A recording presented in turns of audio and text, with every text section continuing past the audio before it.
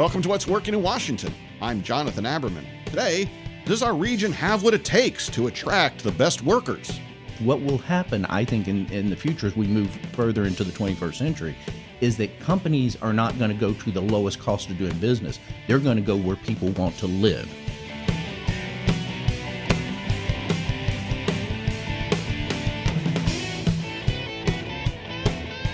Can you play a game without a scorekeeper? In economic development, we depend upon a few people in our region to tell us the score. One of the most consistent voices who always provides insights that are useful is our next guest, Terry Clower. Terry's a director for the Center for Regional Analysis at George Mason University's Schar School of Policy and Government. He's done many important studies over the years, and we're going to talk today about some recent insights he and his team have come up with that will help us better understand what makes our region grow and what important challenges we must overcome. We're going to focus on two issues today. The first one is a recent study that Terry and his team have done around the immigrant workforce. There's some important teachings there. And secondarily, how we can change the discussion of economic development in our region to make it more holistic. Terry, thanks for joining us. Well, thanks, Jonathan. Well, let's start first with the immigrants survey. You and the team just looked at our immigrant workforce. You have some really important findings for us.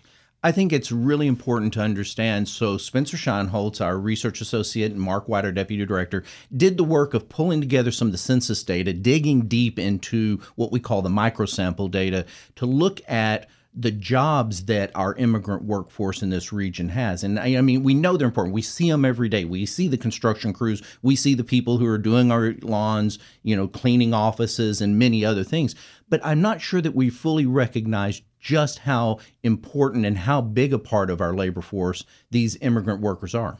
Give me an example of where they're really important. So let's think, for example, in construction. Now, you might not, be totally surprised, but over half of the construction workers in this region are non-native.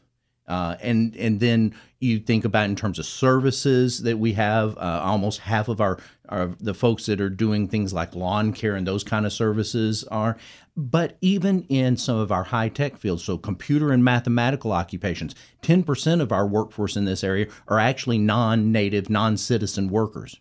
And what we're getting at here in your study, your data doesn't delineate between people that are here with legal status or illegal status per se, right? That's correct. But by the same token, it would seem to me, because of the nature of the data, my guess is most of these people that are being reported are probably legal employed because they're willing to be on a payroll report and so forth. So let's just, for the moment of discussion, 50% of our construction workers are people who have been in this country less than 10 years, less than 5, not a long time. They're immigrants. They're people coming here.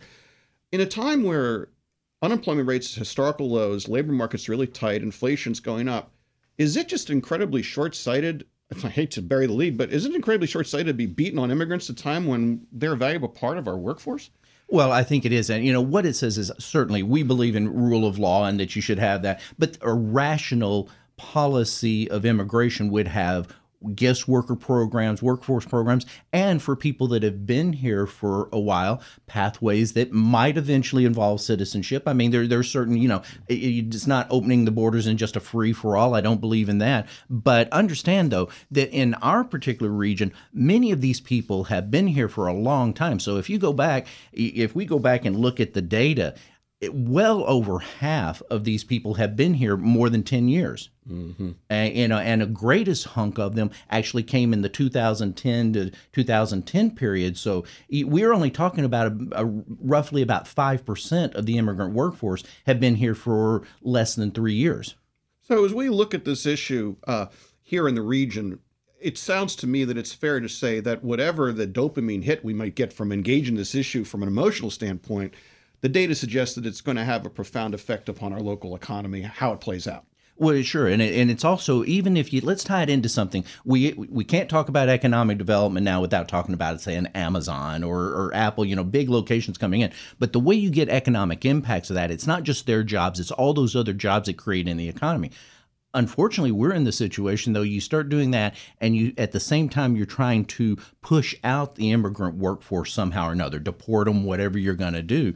You're not going to get those impacts because who's going to do those jobs? Who's going to build the buildings that's going to house the new companies coming in? Who's going to build the housing that we need to support that new workforce? So in effect, what happens in whether it's failure to attract workers from a talent standpoint or retain workers we have is economic potential is lost, because if people aren't working, you're not creating output. That's right. Okay. Now let's turn our attention to the second part I promised our audience we focus on today, which is you're working over at the center towards trying to figure out a new paradigm for looking at economic development. You know, when people think about economic development, I think most people think about it from the standpoint of elephant hunting, you know, bringing in the next big company. That's where a lot of focus goes, like an Amazon or an Apple. But that you don't think that's the right paradigm for the 21st century. It's not. And part of this is the shift in the nature of our work. Economic development, in terms of smokestack chasing, it was called in the old days, or bagging the buffalo, whatever it might be, actually came about more from manufacturing, employment, logistics, because for those companies, the cost of the land, the cost of the building, and labor costs still matter dramatically. Now, labor cost matters for any company, of course, but it was really key to success and competition in that level. It was cost driven. But as we've gotten more and more into technology and information industries, and particularly in this region where the manufacturing base is so small, you know, it's just not that big a piece of it.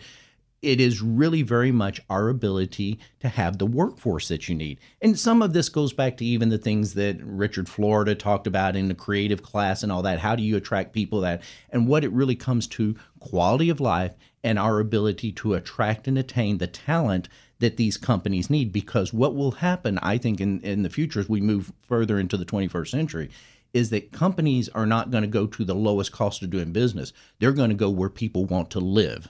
Well, I think that we're definitely moving towards a situation where the workforce is going to be bifurcated by technology, and the highly valuable people who can work with artificial intelligence and be skilled are going to have a lot of opportunities in front of them. Terry, how much of this, though, is really amenable to data analysis? You know, you talk about quality of life. Can you really measure quality of life?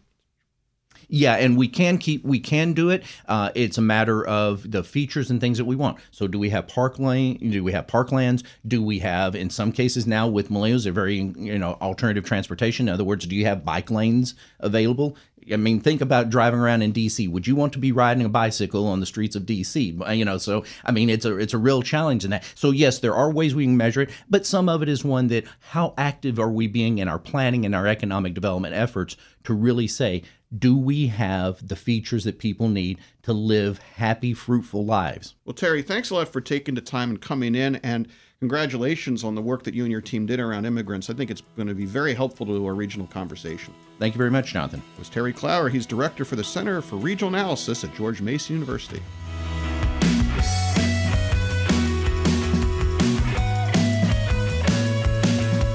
And we want to say a special thank you to these show's sponsors. What's Working in Washington wouldn't happen without the support of other organizations here in town who want to make a difference by highlighting how our region grows. Montgomery County Economic Development Corporation. Their business development team can help you find the best talent and ideal location and the latest in market and business intelligence. Your business starts with MCEDC. Connect with them at thinkmoco.com. And TEDCO. TEDCO invests in early stage and life sciences companies. It produces resources and connections that companies need to thrive in Maryland. TEDCO's mission is to discover, invest in, and help build great companies. Learn more at www.tedco.md. And Jones Lang LaSalle, they're a leading commercial real estate service company within the Washington, D.C. metro area, serving the technology, government contracting, and professional services industries. JLL's strategy-led approach and expert implementation results in cost-effective and flexible real estate solutions that help their clients succeed and grow.